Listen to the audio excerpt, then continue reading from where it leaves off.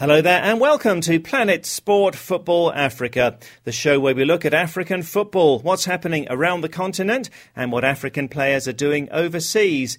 I'm Steve Vickers in Harare, Zimbabwe, joined as usual by Solomon Ashams. Today we'll be looking ahead to the second leg of the final of the CAF Champions League, plus the decisive second legs of the 2014 World Cup qualifiers for Africa. And we're going back to Brazil. After last week's special edition of the show from Brazil, this time we hear about the Street Child World Cup, which takes place in Rio next March. We'll find out about this amazing tournament and the impact that it's making. The people campaigning for a Truth and Reconciliation Commission in Burundi are being led by street children. And it's fabulous that Burundi have never qualified for a World Cup, never qualified for an African Cup of Nations, but here they are, coming to Rio to represent their nation. Well, that's coming up later, but first to the CAF Champions League final. The second leg is on this Sunday, with the seven-time champions Al-Ahly of Egypt hosting South Africa's Orlando Pirates, with the first leg having ended 1-1. Bad result there for Pirates, who did manage to get an equaliser with the last kick of the game. They'll take some heart maybe from the fact that they beat Ahly 3-0 in Egypt in the group stage, so maybe this could still be an open contest, Solomon. Their form at home has not been the best, and it was good that they got that last-minute equalizer. But you're playing against the seven-time champions. I think Al-Ahly have what it takes, and they're going to go into this game knowing that, look, we want to do it again. This is the only tournament that Egypt has a chance to win. They're not going to the World Cup from the look of things. 6-1 against Ghana already. So obviously this will be a consolation for them. But Orlando Pirates, I don't think I would count them out yet. They're good on the road, good against the Arab teams. They have been very confident. The coach of Orlando Pirates, Roger Dessar, said, look, we are confident. We're going there to make sure we make it happen. The first game they played against Al-Ahly in the group phase where they won 3-0 was not played at Al-Ahly Stadium. It was a neutral venue. And also, remember, Al-Ahly and the whole of Egypt was having a Muslim fast at that period. So obviously, maybe that affected their performance. And we might just totally see a different Al-Ahly team playing against Pirates in the final leg in the 2013 CAF Champions League final, which is definitely going to be a cracker. Orlando Pirates right there trying to win it for the second time in their history. So the game is on Sunday. It should be a great one. Now, the security aspect has been very interesting on the run-up to this game. Orlando Pirates say they're not worried about security in Cairo for the match, but a political and social unrest in Egypt, as well as outbreaks of football-related violence, have led to Ghana expressing concerns about safety for their World Cup qualifier coming up there shortly. And they've twice asked for the game against Egypt to be switched away from Cairo and to be played on neutral ground. However, FIFA have ruled that the Ghana game will go ahead in Cairo after receiving security assurances from the Egyptian government, and the Confederation of African Football has taken the same view to allow Ahly to host Pirates in Cairo. So, Solomon, what do you make of these different perspectives from Ghana and from Orlando Pirates? Well, I think, Steve, we're talking about two different teams here. One a national team, one a club side. But Ghana on the other side they haven't been to Egypt anytime lately. So they're going into Egypt with a 6-1 advantage. But at the same time, they're looking for neutral venues. Maybe they're trying to make sure they take precaution. Maybe a game of that nature, which is a national team game, not qualifying for Egypt might just be a bit political. So I understand their perspective. But if you get an assurance from FIFA and also from CAF, which obviously the headquarters of CAF is in Cairo, then definitely I think Ghana should just go ahead and play that game in Cairo, because everything from my perspective is going to be taken care of. Well, the second legs of the final round of the World Cup qualifiers for Africa take place next weekend and the following Tuesday. Ghana play Egypt that day, and the 5 winners will represent Africa at the 2014 FIFA World Cup finals. Let's look ahead to the first 2 games. Nigeria host Ethiopia with a 2-1 lead from the first leg. Ethiopia beaten in Addis Ababa in the first leg. Looks as though maybe their fine run in these qualifiers will now come to an end. Yes, I think that's the end of the road for Ethiopia, Steve. Ethiopia is one of the rising football nations for me in Africa, right from the Cup of Nations that was played in South Africa 2012, January and February. They've been playing so well. Ethiopia is going to give their best. They're going to definitely try to attack as much as possible.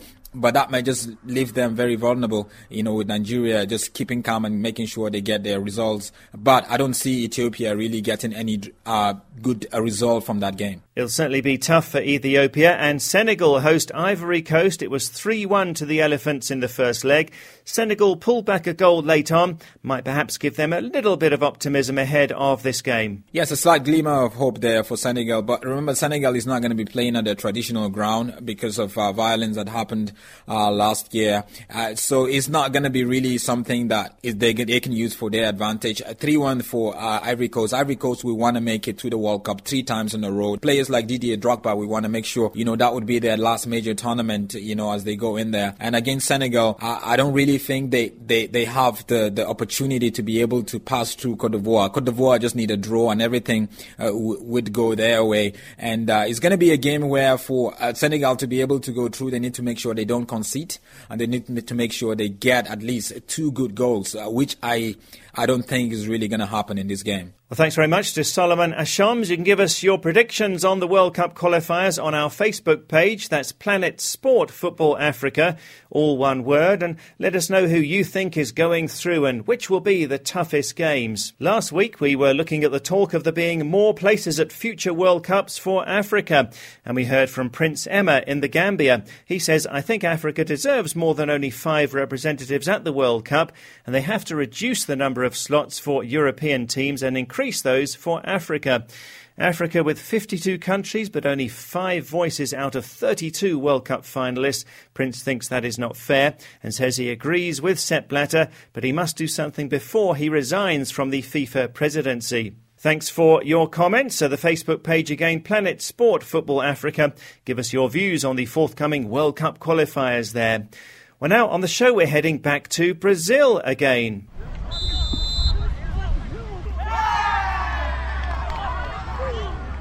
The sounds of a beach football match watched by Planet Sport Football Africa's Adrian Barnard, who joined us on the show from Rio last week to update us on preparations for the 2014 FIFA World Cup. Now, Adrian also found out about the Street Child World Cup. It takes place in Rio in March of next year. The Street Child World Cup is a football tournament that's using the power of football to win rights for street children. It was founded so that children who live on the streets, who are routinely abused and neglected, have the same rights as all children. There are 3 parts to the Street Child World Cup. There's the football tournament, the arts, and a conference which explores issues for street children and gives them a voice to say what they want to be changed in the world. Well, Adrian caught up with the chief executive and co-founder of the Street Child World Cup, John Rowe, in Rio to find out more, and first asked who took part in the first edition in South Africa back in 2010. 8 teams in Durban, teams from Tanzania, South Africa, India, Philippines, UK, Ukraine, Nicaragua and Brazil. It was won by India, and Tanzania were very sore about it. It was 1-0, disputed penalty, and they're determined to come back and bring the cup back to Africa this time. It was amazing that the Tanzanian kids, when you talk to them afterwards, I said, I've seen them recently, I said, when did it become real for you? And they said, well, when they strapped us into the plane to fly us from Mwanza to Dar es Salaam. They've never been on a plane before. They've been let down all their lives. And he said, when we got to Dar es Salaam, we got off the plane and the Tanzanian Minister of Sport was there to greet us and said, you are representing your country. These are street kids which are invisible, which are ignored, which are suddenly representing their country at a World Cup. What are you hoping for the next World Cup in Brazil in 2014?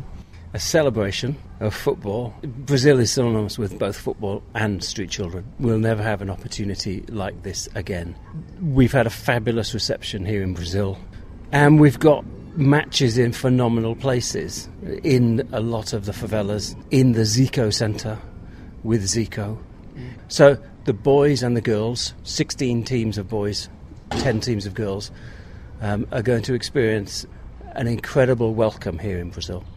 It's clearly caught public imagination, but what difference does it make to these street children when they return home afterwards? So the campaigns are different in different countries. In the Philippines, they're campaigning to have mustard put in glue so that kids can't sniff the glue. so that it hurts to sniff the glue. In Burundi, it's a team of reconciliation. They want a Peace and Reconciliation Commission in Burundi. They never had one, and they want the Street Child they want to use the platform of the Street Child World Cup to campaign for that. In Tanzania, it's about education. I know in Ukraine there was a big difference for some of the kids for all of the kids who took part in the last Street Children World Cup. Their situation changed dramatically when they went back. Yeah, the kids that will come are already involved with projects. They've all lived on the streets at some point during their lives. The Ukrainian kids, one of them had been adopted. When they got home, she persuaded her foster mum to bring in 2 or 3 others of the kids, and they were all adopted. And yeah, they're now young people working in Ukraine. Let's talk a little bit as well about the situation in Burundi and their hope for have a peace and reconciliation committee. Tell me a little bit about the background and the guy who's been particularly involved in that. Yeah, Dieudonné lost his father and 19 members of his family in October 1993 and found himself on the streets. He set up a project to support local street children, and his goal is very much to campaign for a Truth and Reconciliation Commission in Burundi. He was influenced by Martin Luther King and by Gandhi and by Mandela and by his faith, his Christian faith, and is working very much with both Tutsis and Hutus, and is using this as a team of unity. It will be remarkable. I mean, it's just fantastic to think that the people campaigning for a Truth and Reconciliation Commission in Burundi are being led by street children. And it's fabulous that, Burundi have never qualified for a World Cup, never qualified for an African Cup of Nations, but here they are, coming to Rio to represent their nation, and that is huge news. When we went out to Burundi, we were presented to the Vice President of Burundi, who was very proud that a team from his country are representing them in Brazil. Well, Africa as a continent will only be sending 5 teams to the FIFA World Cup, but I think there's more teams coming from Africa for the Street Children World Cup. Yeah, there is. Teams coming from South Africa, Mozambique, Mauritius, Tanzania, Kenya, Burundi, Egypt, Sierra Leone, Liberia and Zimbabwe. And I have to ask, you mentioned about one of the youngsters who realised something was happening when he was putting his seatbelt on in the plane.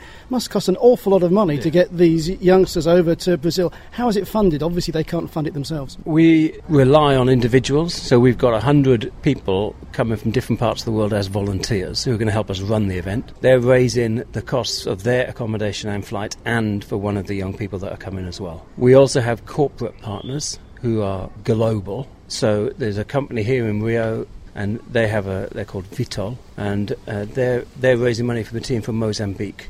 It's a World Cup, and thank God we've got some companies that are worldwide that are working with us to do it. I'm sure there's plenty of ways you could be earning your living. John, so what is your motivation for being involved? To make a difference, essentially. I'm a huge football fan. I'm an away season ticket holder with Swansea. It's my life. My kids, my 2 daughters come to matches with me. We live and breathe football. We also had an experience in South Africa with street children that changed our lives. And project 10, 20 years in the future, what difference do you hope that having organised the Street Children World Cup over the intervening years will have made? What difference do you expect or do you hope will have happened? Our hope and our belief is that in 20 years' time, no child should have to live on the streets anywhere in the world. Our inspiration is someone like William Wilberforce, who managed to abolish the transatlantic slave trade in 50 years. We feel that we can do this in 20 years. It's not us that are doing it. It's in partnership with every other street child organisation and campaigning organisation across the world. But we can help if we help change people's perceptions of street children. If people see street children as human, if people see them in the way that God created them, then they will change their treatment of them. Our job is to change their perceptions, and we do that by telling their stories. That's John Rowe, the Chief Executive and co-founder of the Street Child World Cup, speaking to Adrian Barnard. The second edition of the Street Child World Cup takes place in Rio in March of next year, and that really tells us a lot about the power of football. Well, that's it for this week's edition of Planet Sport Football Africa. Do give us your thoughts on our Facebook page on the forthcoming World Cup qualifiers, your predictions and who you think is going through and which will be the toughest games. Our Facebook page is Planet Sport Football Africa. Always great to hear from you there. You can find the show online at planetsport.tv. And Planet Sport Football Africa is a 2K Plus international sports media production.